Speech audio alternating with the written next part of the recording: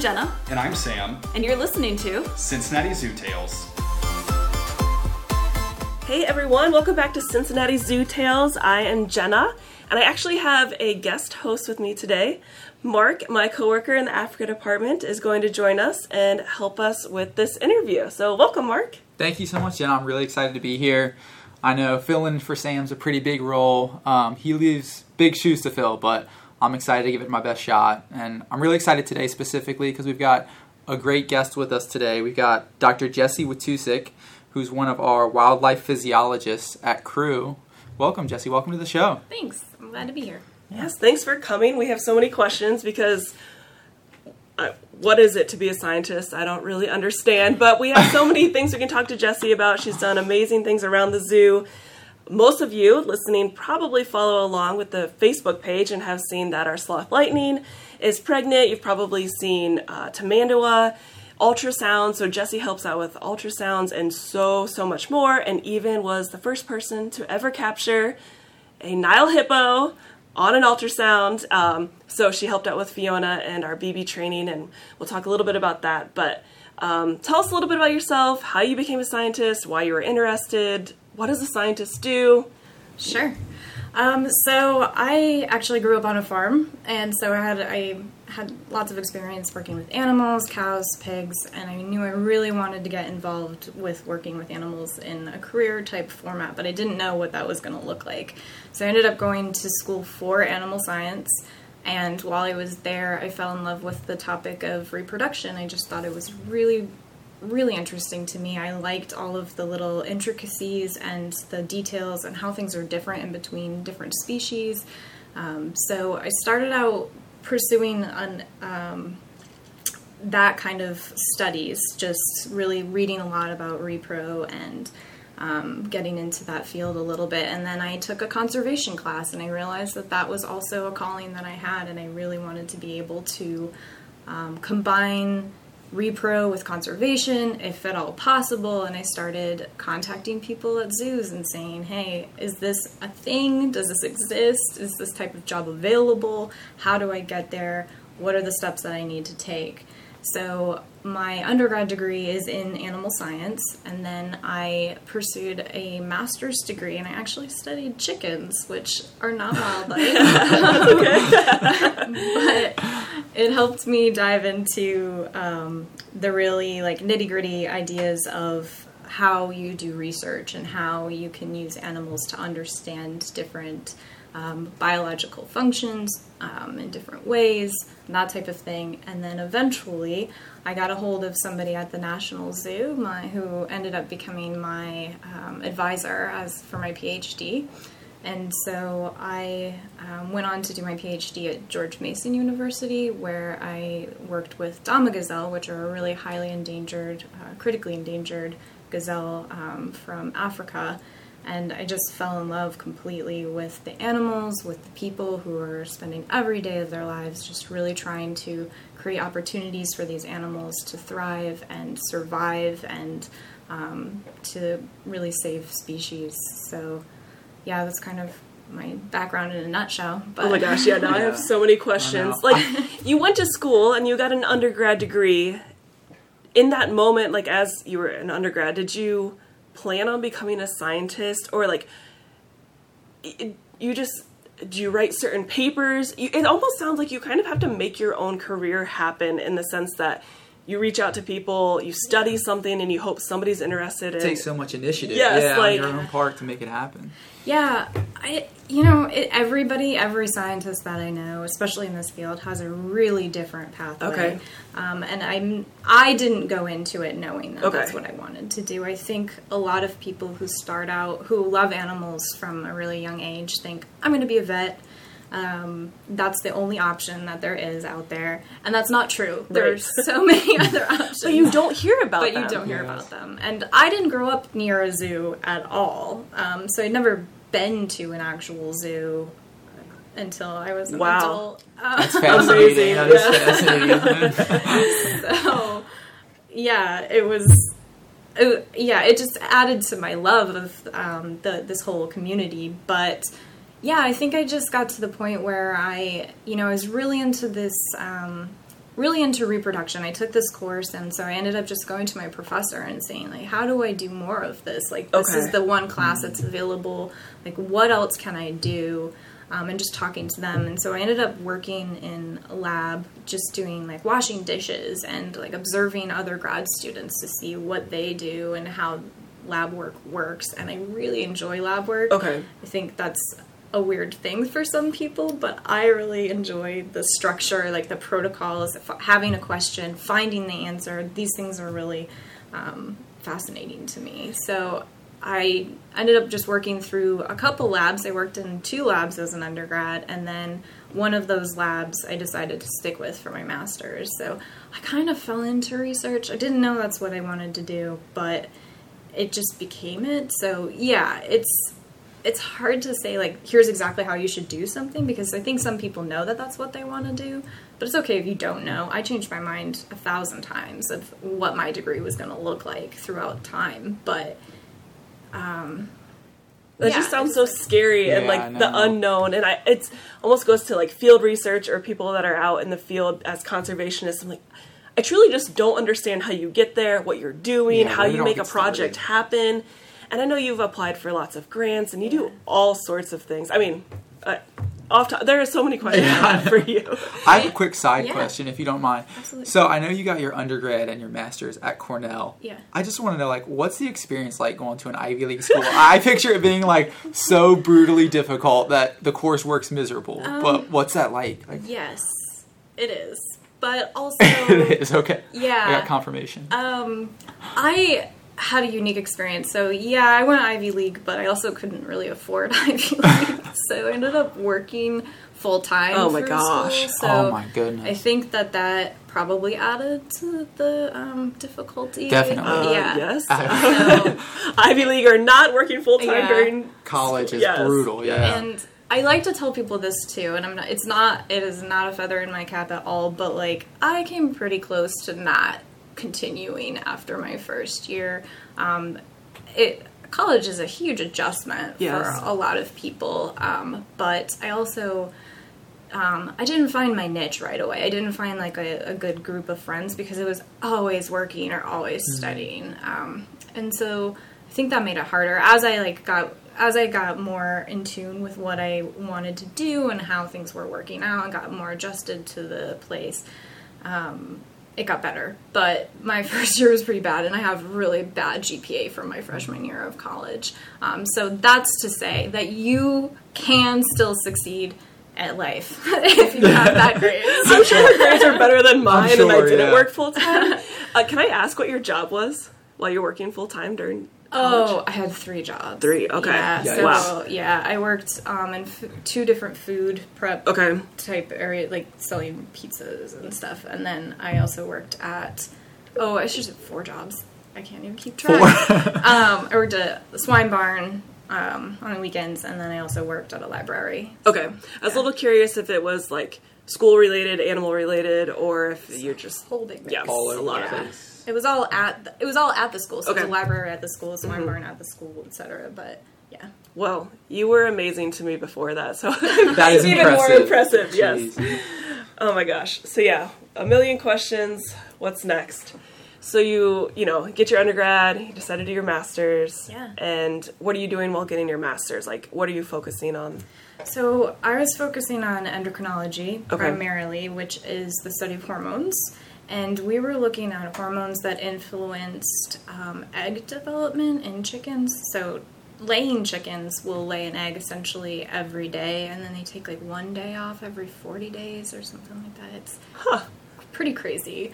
But the cool thing about it is because they're laying an egg every day, that means that they're growing an egg every day too. Wow. So they have this constant flow of information. Whereas humans or mammals, we have eggs or oocytes that you get about 1 per month-ish, depending on the animal.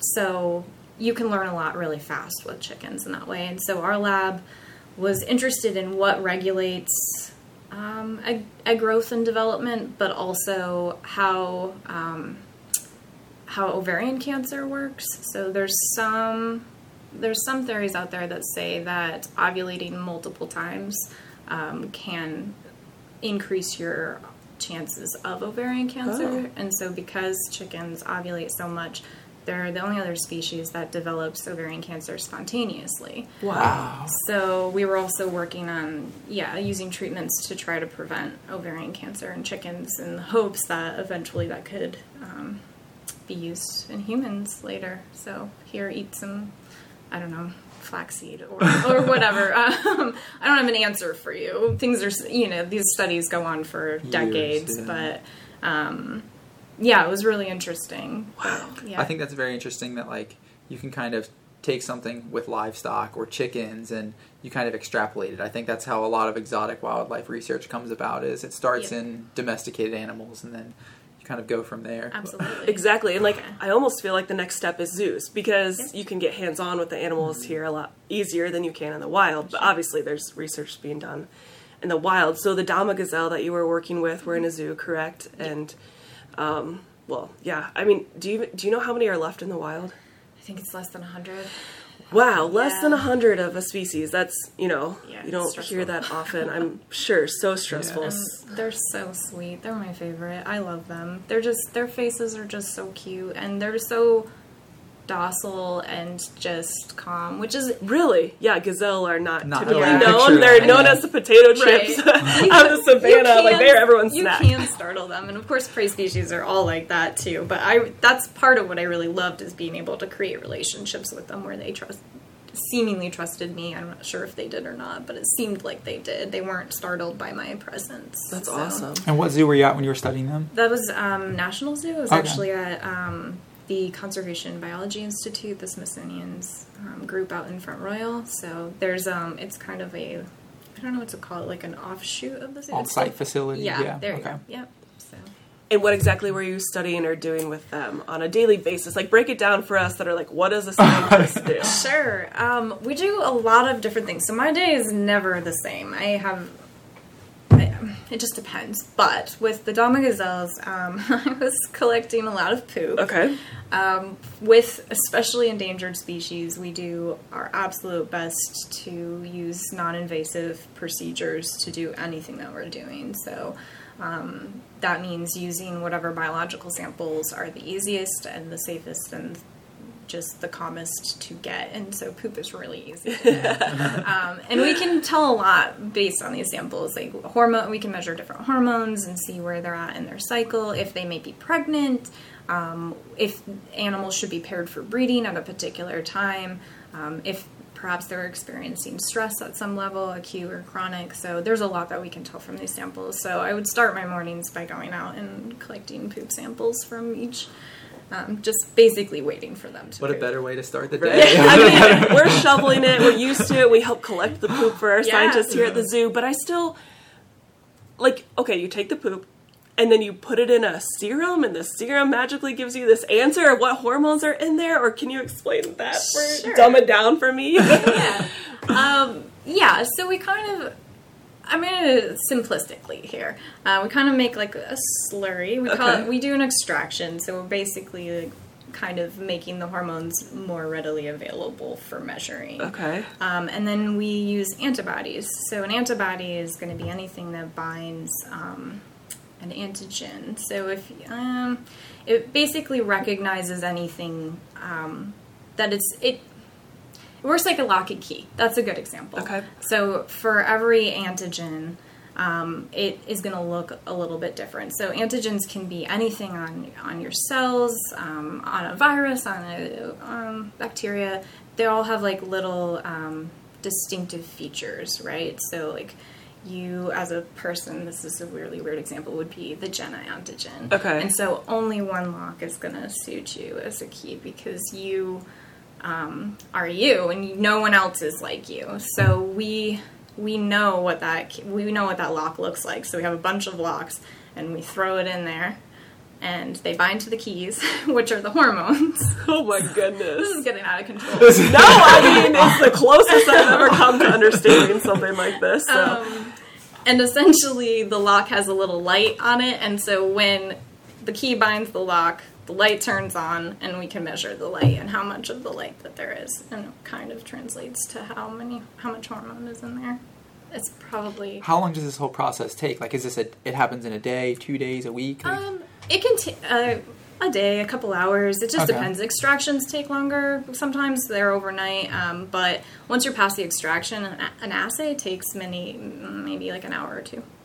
So it's not terrible. Mostly we're just waiting on samples more than anything, and then you have to process the samples. So there's a lot of, you have to dry the poop, crush the poop, then extract it, and we have a lot of great volunteers that help. What does it mean to extract it?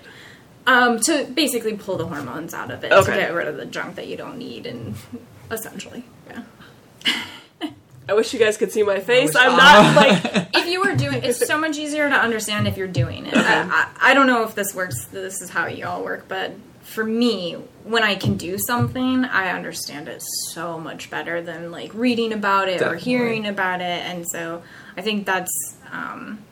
I'm just such a more hands-on learner, and that's also why school was probably hard for me in the beginning too, is because like taking stuff from a book and then putting it back on paper is way different than being like, oh wait, I'm actually like, I'm pulling this up, what am I doing in this step? Oh, okay, I'm putting this in that, what does that do? So when I'm teaching somebody in the lab, we go step by step. You're adding this because this does this, and then you're gonna do this because you need to do this, and then it makes so much more sense. So I'm going to let it go after this, but I still just can't... Like, also, who came up with these serums or whatever you're putting the poop in that can extract a hormone? That person is... People are amazing. I don't get how you can put poop in something and then hormones show up. But anyways, let's move on. You're amazing. Do you care if we take a quick step back? So Absolutely. I'm sure a lot of our listeners that come to the zoo aren't really exactly sure what CREW is. Can you just give like a yes, brief thanks, Mark. overview? Like, Sure. What is CREW? What's it stand for? What do you guys do there, really? Yeah, so CREW is the Center for Conservation and Research of Endangered Wildlife, and we're basically the research wing of the zoo. We use primarily reproductive and propagative techniques to try to help endangered species. So our main goal is to use science to save species, and we work with both plant and animal species. And we have 4 main signature groups. We're a really small group of scientists, so we kind of have to focus our energies, our funding, etc., on specific projects, and those projects are rhinos, polar bears, exceptional plants, and imperiled cats. And so those are our main focuses, but we also do work with a lot of other species. So as Jenna mentioned earlier, I work with the sloth as well, and a bunch of others too, but those are our main focuses, just to keep us kind of on track and like working towards our goals in that area. So yeah, we just I don't know, do you have specific questions about what we do, or I'm not sure if that's... Basically, you guys are the ones that are here helping us bring science to the forefront of the zoo and conservation in a way that we can make it happen on grounds with research and science. Is that a good... Yeah, that's a good way to put it. Yeah, we try to support management by providing answers to questions that may arise during animal care. We try to create different techniques and protocols that can help management. So a good example is our cryobiobank, where it's basically a bunch of tanks of liquid nitrogen where we can store different tissue samples, including sperm and eggs, and different tissues. And basically it's a way for us to be able to preserve genetic material from different animals, whether they still be alive or whether they've passed. And then hopefully down the road we can use those tissues or cells in a manner to help maintain genetic diversity within a population. So some of the work that we do is assisted reproductive technologies, or ARTs, where we're doing artificial insemination or embryo transfer or those types of things. So if natural breeding fails for a particular animal, we can try to use these techniques to help them to propagate the species and maintain diversity. I know it's kind of a tough question just to say, what is crew? What Yeah. do you guys, there's so It's much, a you lot. couldn't possibly be boiled down to 1 or 2 bullet points. Yes. And so I want to get back to that, and you do all sorts of traveling and things to other zoos to help keep the genetic diversity and possibly keep animals alive in the future with all of the frozen embryos and sperm and different things. But I took you off track with the Dama gazelle. You were collecting poop. You'd go Oh, yeah. your day-to-day thing. So you can go more into that also. But then I guess the final question is, what were you trying to find out or help with those gazelle? So 2 things. So I focused. I did a lot of hormone work, and we were trying to establish cycling patterns for that species. And what we ended up finding, which I didn't actually expect to find, was that they're seasonal, and so they stop cycling over the winter months, which is really important for managers to know, because we were actually attempting to artificially inseminate them during the winter months, and we were failing, and we didn't know why we were failing. You're not going to be able to inseminate a female that isn't actually cycling, so you have to wait until she comes back. See, I love knowing that. That makes me see how the science and what you're studying helps, actually make a difference in how it's applied, I guess. Yes, you can use those cycling patterns to help the species breed in the future. exactly. And not do unnecessary immobilizations or something with the AI procedure that could be risky for no reason. Exactly. Awesome. Yeah, so that was one thing. And then the other side of my work was working on sperm physiology and how sperm survive cryo. Okay. So each species is different, so all cells are different, and how they are capable of surviving freezing, which is essentially what cryo preservation is, simplistically, is different. So the additives that you have to use are going to be different for every species, and sometimes every male, which is really frustrating. Sure.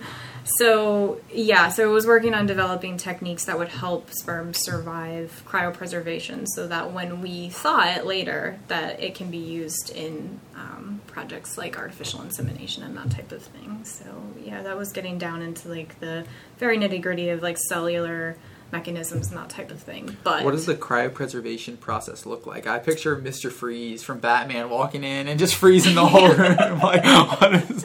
I wish. So actually, one of the projects that I'm working on here, that I did work on here with rhinos specifically, is trying to make cryopreservation more field friendly, because it is not something that it is easy to do off the bat. And so crew as an entity or an institution doesn't exist at many other zoos. There are a few zoos that have research facilities, but there aren't many. And so we want to be able to make protocols and techniques that people anywhere could, anyone with animal care experience could do.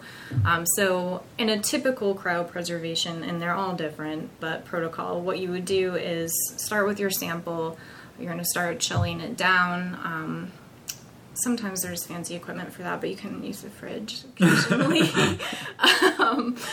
And then you're going to be adding what we call extenders, which is basically extending the life of the sperm.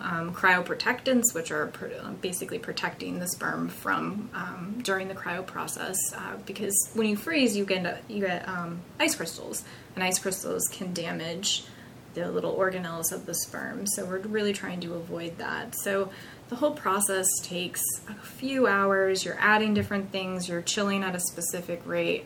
Eventually you get to the point where you're pulling them up into these little tiny straws and putting them into liquid nitrogen. But there are very many steps in between that you have to be aware of, and once it's a certain temperature, you shouldn't really be touching it with your hands and all of these things. So for the rhino project, what I was doing was trying to develop methods where we could do it way faster, basically cut time down to about 15 minutes, which we were able to do, which was awesome. Amazing. Congrats. Yeah, Thanks. It's a huge success. Yeah, it was awesome. And also we found, we created we use an extender where once we add it, basically we can just pull it up into the straws, stick it in the fridge for 15 minutes, and then you just drop it in the liquid nitrogen, and it's done. So that's something that I can teach somebody to do from afar, and just say, okay, here's what you're going to do. You have your sample, you add this, stick it in the fridge, drop it in the liquid nitrogen, and you're good to go. So we really were able to streamline it, make it way more field friendly, so that practitioners at other zoos can use this, even though they don't necessarily have the experience of cryopreservation prior to now. So next steps, I'd really like to get rid of the liquid nitrogen part, but that is a pie in the sky dream. So maybe someday. So cool. Okay. I'm glad you mentioned the fact that, we take it for granted working at the Cincinnati Zoo. We've got such an amazing research facility right across the zoo that we can walk over to at any time. But this isn't something that most facilities have. Most zoos do not have state-of-the-art, world-class research facilities, and we're very fortunate here to have that. And have you guys on site at all times Absolutely. to come take ultrasounds of our animals. Yes, or do, poop analysis for us to see if an animal is cycling, all sorts of things. So you studied the Dama Gazelle, helped with that, and then what year were you finished with that? When did you come to the Cincinnati Zoo? How did you end up here? Sure. I graduated the end of 2015. I started here in 2016, so I've been here 5.5 years-ish. When I started, I joined the rhino research signature group, and I was working on studying a disease called iron overload disorder that rhinos get. Other species can get it as well, but it's including humans, but it's different across the species, how it develops and how it reacts, and the outcomes are very different. So we were really working on trying to find a diagnostic for it. Unfortunately, rhinos that are sick with this, until the very end, you can kind of tell what was wrong with them, but up until then, it's very generic symptoms, so you just know that they're sick. You don't know why they're sick, and the treatment for it is very specific, so kind of don't want to treat an animal for this without knowing that is what it is. So we were working on developing a tool to help us diagnose it much earlier, so that hopefully we could treat it earlier and stop it. Unfortunately, we had a little bit of success. We're making progress. It's just very slow, but thankfully there haven't been many that have exhibited extreme cases of IOD recently, so at least there's that. I know we had a couple here at the Cincinnati Zoo, the Sumatran rhinos that had IOD, and it was a very sad situation, but they all seem to be doing quite well over in Sumatra right now, so that's good. Yes. So from there, and I did some repro studies with the rhino group too, and then I kind of transitioned into the polar bear team, and I have a whole nother set of challenges there. I may be the most, I don't know, this may not be accurate, but it seems like I have a more diverse, animal selection than most. You help out with a lot of different types of projects. Yeah, You got your feet in a little bit of everything. Yeah, for better or worse. But jumping from hoofstock to rhinos was a little bit different, but rhinos are kind of similar to hoofstock. But then going from rhinos to polar bears, that was a complete change for me. So it was a lot of me relearning biology. Polar bears are very different from rhinos, believe it or not. And these guys are seasonal. They experience embryonic diapause, which means when they conceive, their embryo basically stops growing soon after conception until late fall or mid-fall, and then it starts growing again. So that's a new thing. Rhinos don't do that as far as I know. What's the reason for that in bears? Oh, that's a really good question, and I wish I had an answer for you. It doesn't have anything to do with hibernation or food or resources? Yeah, they maybe. Okay. Sure. Yes. Wow. I thought it would be I don't know, a really easy reason. Explanation. So it's the difference between knowing for sure something and assuming something. Yes. So it probably has to do with resources, when resources are available. When there's sea ice for the bears to go out on and catch seals and eat, that's going to be happening in the winter months. So they may be waiting for that time, but why they don't just breed then in September, and good point. That I don't know the answer to that. I don't know. Is that similar to the Dama Gazelle? Are they not able to, I can't think of the right way to say this, reproduce or get pregnant during the fertilize, dry yeah, season, yeah. during the winter season because Sure. of resources, or is that an assumption? It seems like it's associated with season. So you can look at like rainfall and temperature and make some correlations based on when they're calving for the Dama gazelle specifically. But also depending on where they're living, things can change. So with the Dama gazelles, if the closer you get to the equator, the less likely they are to be seasonal. Okay.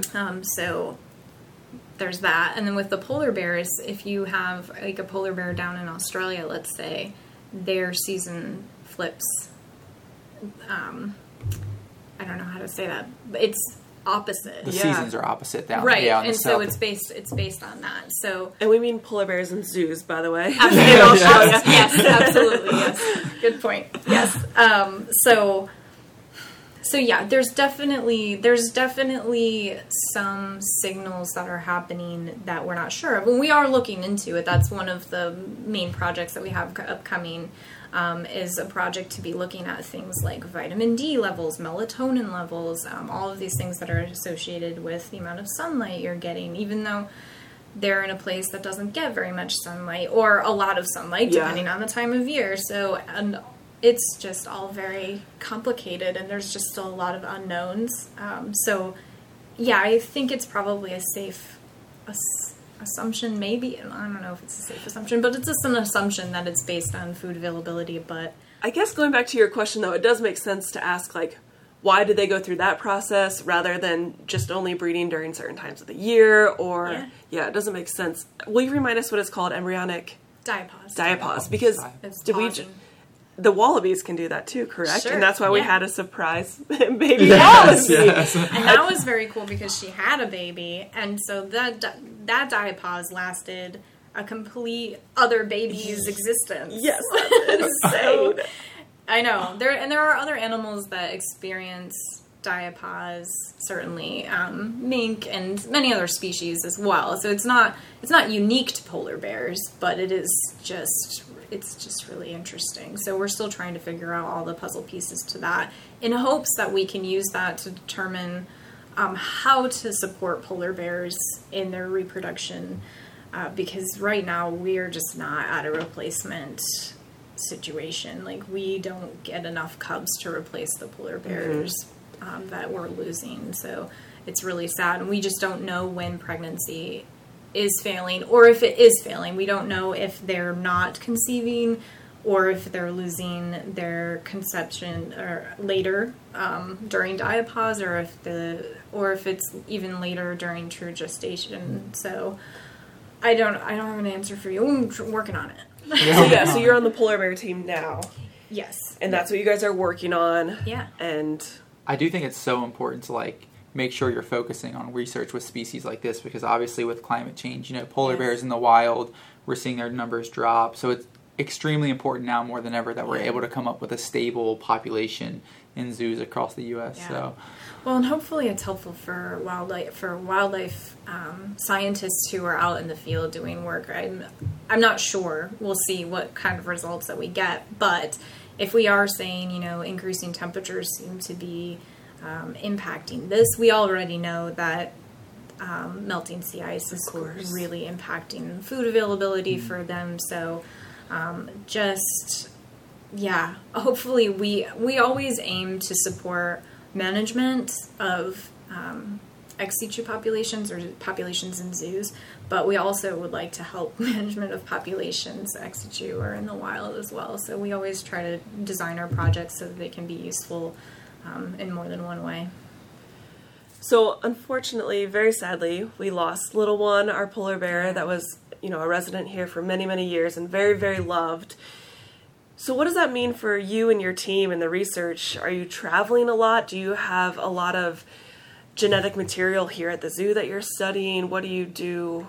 Yeah, we work with a lot of other zoos. So essentially, any zoo that in North America that is an AZA zoo and has polar bears, we are constantly collaborating with them, and we have tons of samples. So I think we still have the claim over the largest polar bear poop bank in the world, but I'm not sure. it's a good flex right there. Yeah, That's a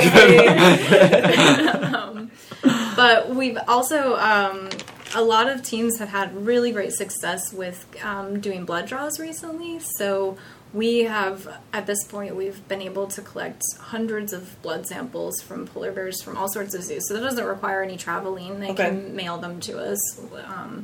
And so serum is kind of like the gold standard. We always want serum because it's it gives you an immediate picture as opposed to feces or urine, which is going to give you a few days behind because it takes time to process Of course.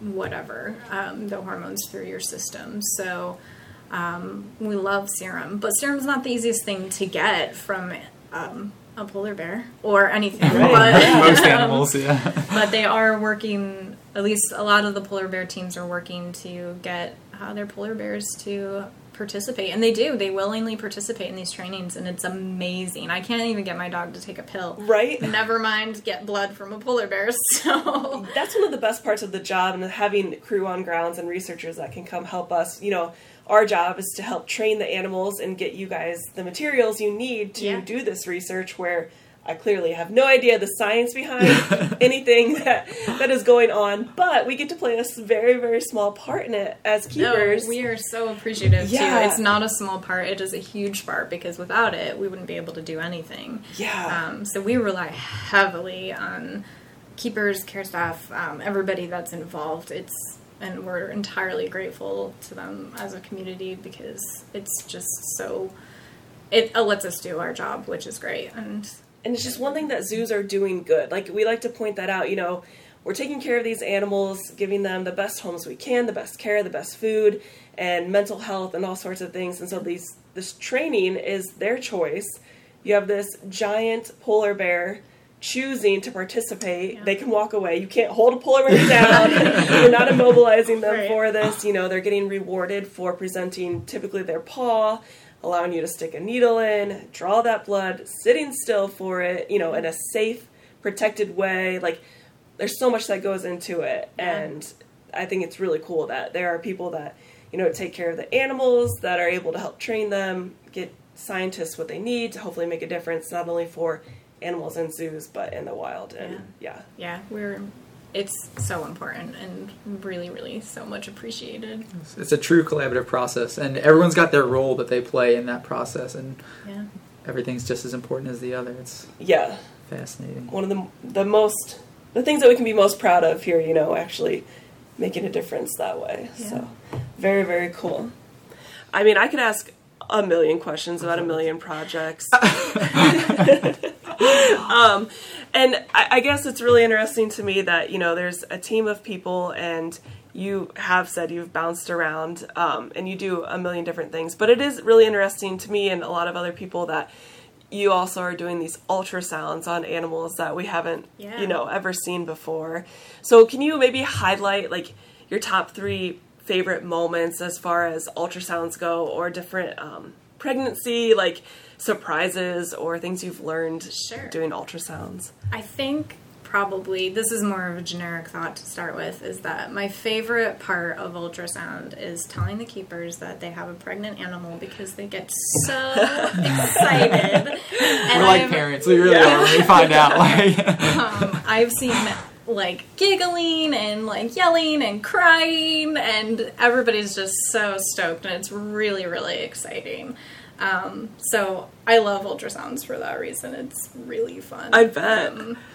Yeah, and you mentioned Fiona briefly earlier. That was a big deal for me because I already loved hippos. This was pre the craziness around her, but nobody, as far as we know, we reached out to colleagues at all sorts of zoos to say, hey, how do you ultrasound a hippo? And nobody knew because no one had tried before. So that was cool to be the first to attempt it and to actually be able to pull it off on a Nile hippo. That was a big deal. Absolutely. So that was exciting.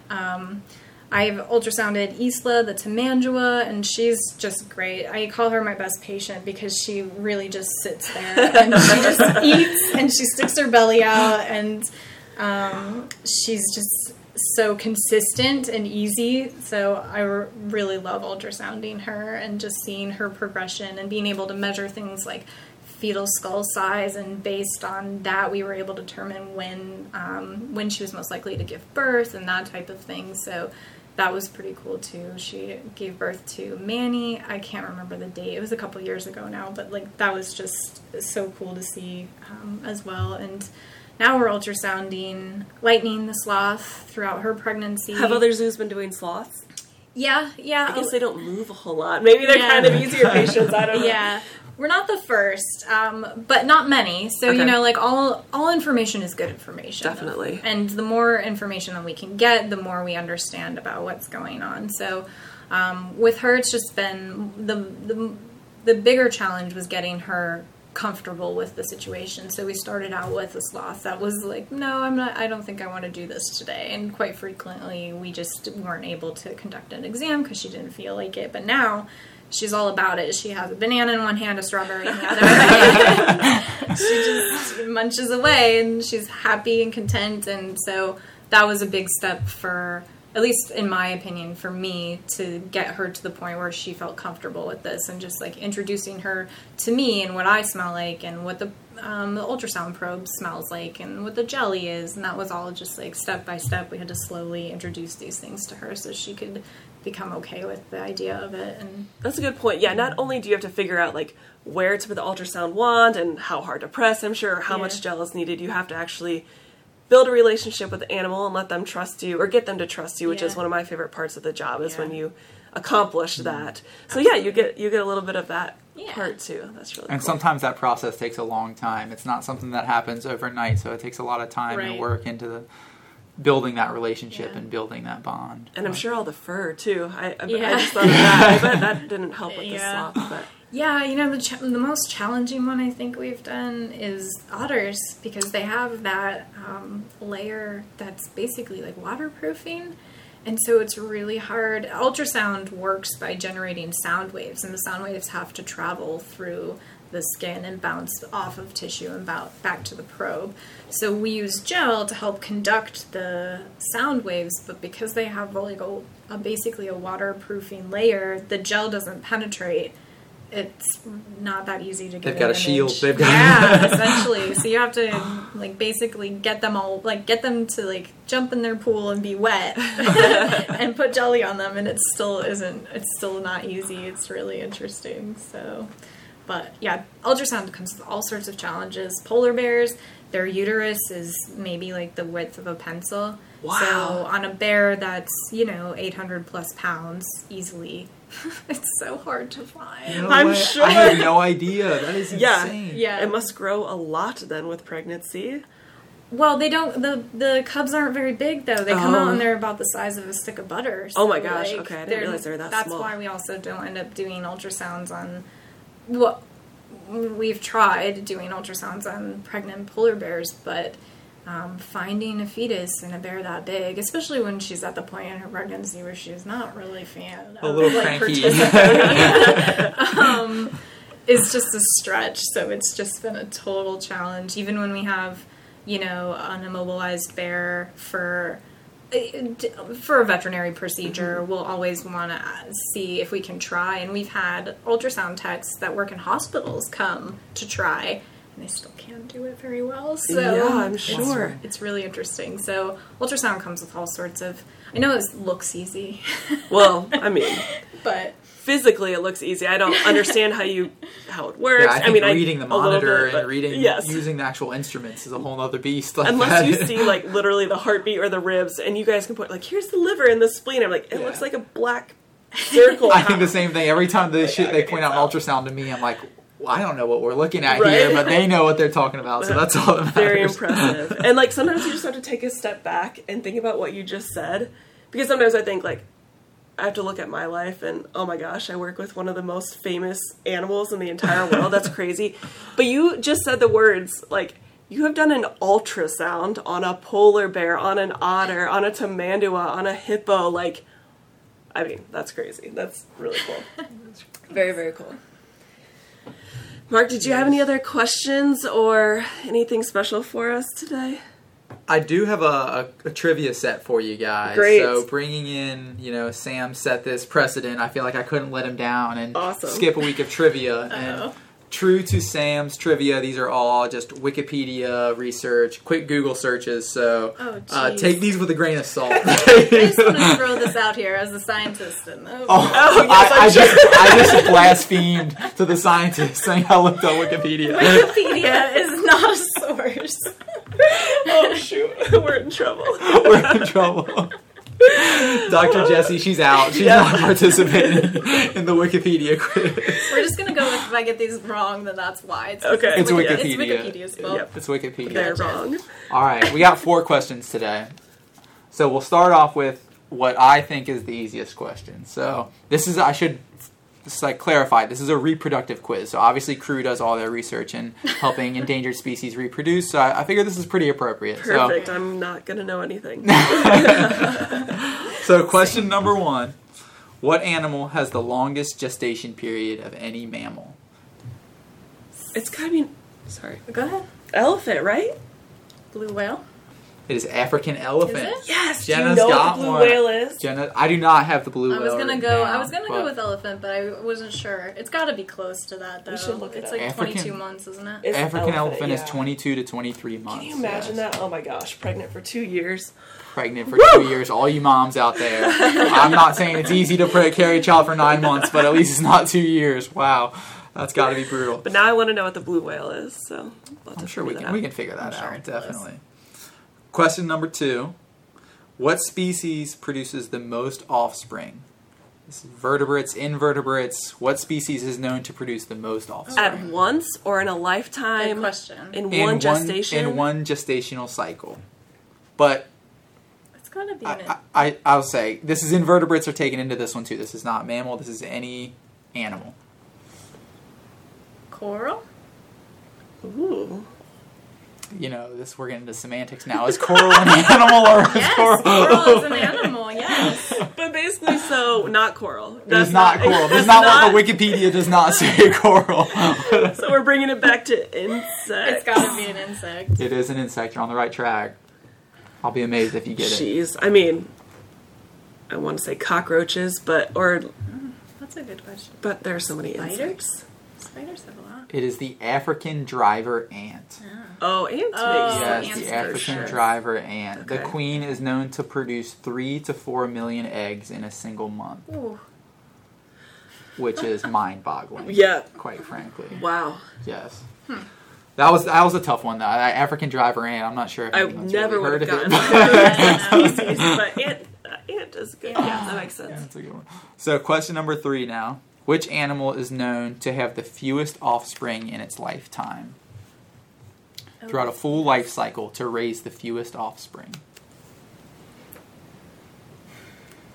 And that makes me think like blue whale or something. I feel like it's got to be something short-lived, though. But Oh. then the short-lived animals tend to have a Right. ton all at once. Yeah. Different kind of reproductive strategies among all Yeah. animals. Yeah, right? it's- So, like, an animal that raises their young for a really long time, they're going to have less because they don't Yeah. get pregnant as often. It can't be an elephant again, can it? I don't know. I wouldn't use elephant twice. I'll tell you that much. I'm going with blue whale this time, stealing your answer. I'll just give you a hint. Jenna's on the right track. It is an animal that has a very long raising process for their offspring. They spend a lot of time. What about tortoise? They don't. Well, no, they don't Because they invest. lay multiple eggs. Yeah. Orang. Jenna just got it. Yes! Orangutan. Really? You gave me the hints, Yes. but they Wow. raise their babies Yes. for the On life. average, a female raises three babies in her lifetime. Wow. It's so human-like. I don't know. It is human. Kind of average. Because what they Is spend... that sorry? No, go Is ahead. that more than humans? Do humans count into this equation? Oh. Just curious.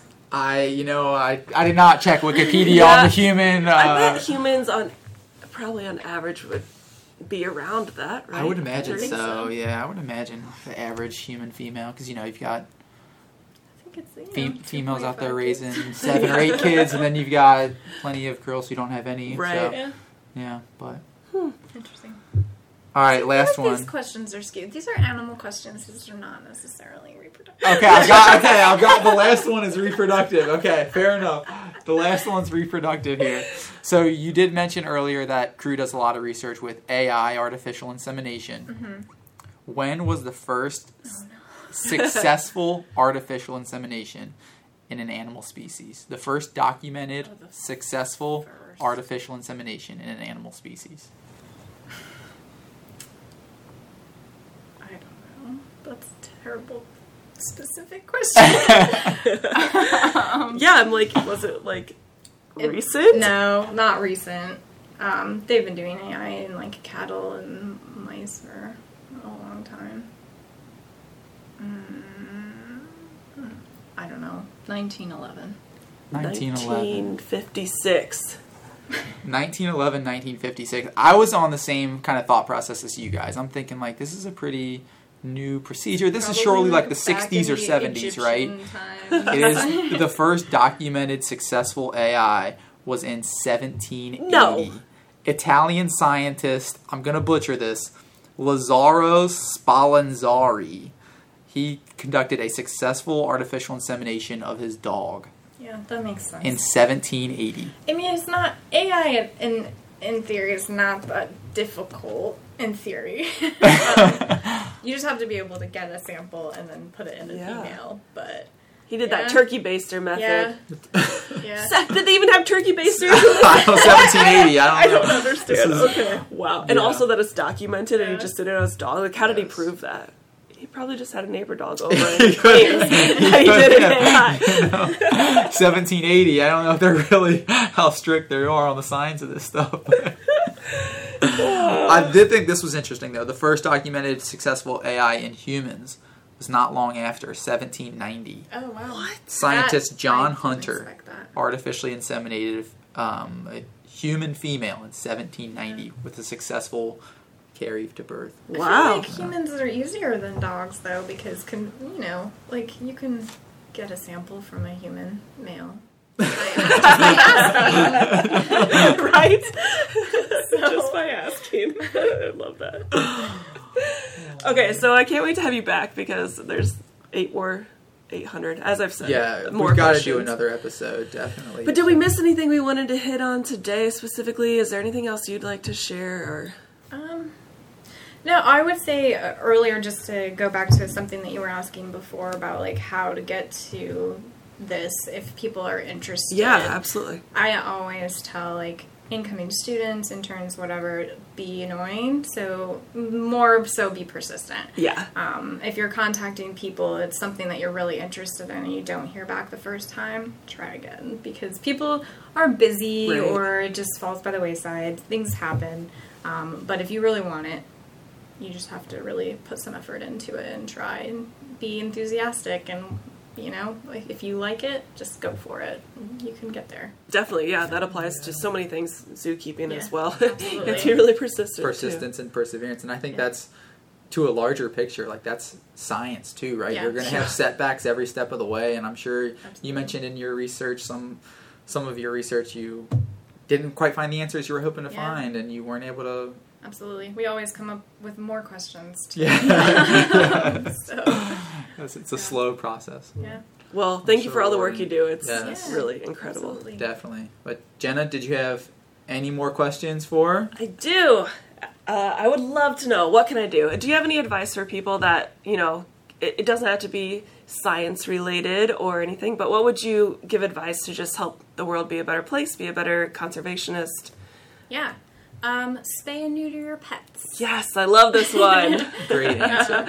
Yeah, feral populations of cats and dogs are really extreme, and they eat a lot of birds and small mammals, and it's really not great for the environment, and it's not a great course of life for them either. So I would say less cat and dog babies, please. Yes, as the repro scientist, please spay and neuter Please your spay cats and neuter your dogs. cats. Oh, I think that's a great one. So thank you for sharing. It's easy. Don't even have to explain it a whole lot, Everyone can do that. So if you're at home and have a cat or a dog that you've considered not spaying or neutering for some reason, we definitely urge you to. Strongly recommend Yes. it. Yes, strongly recommend it.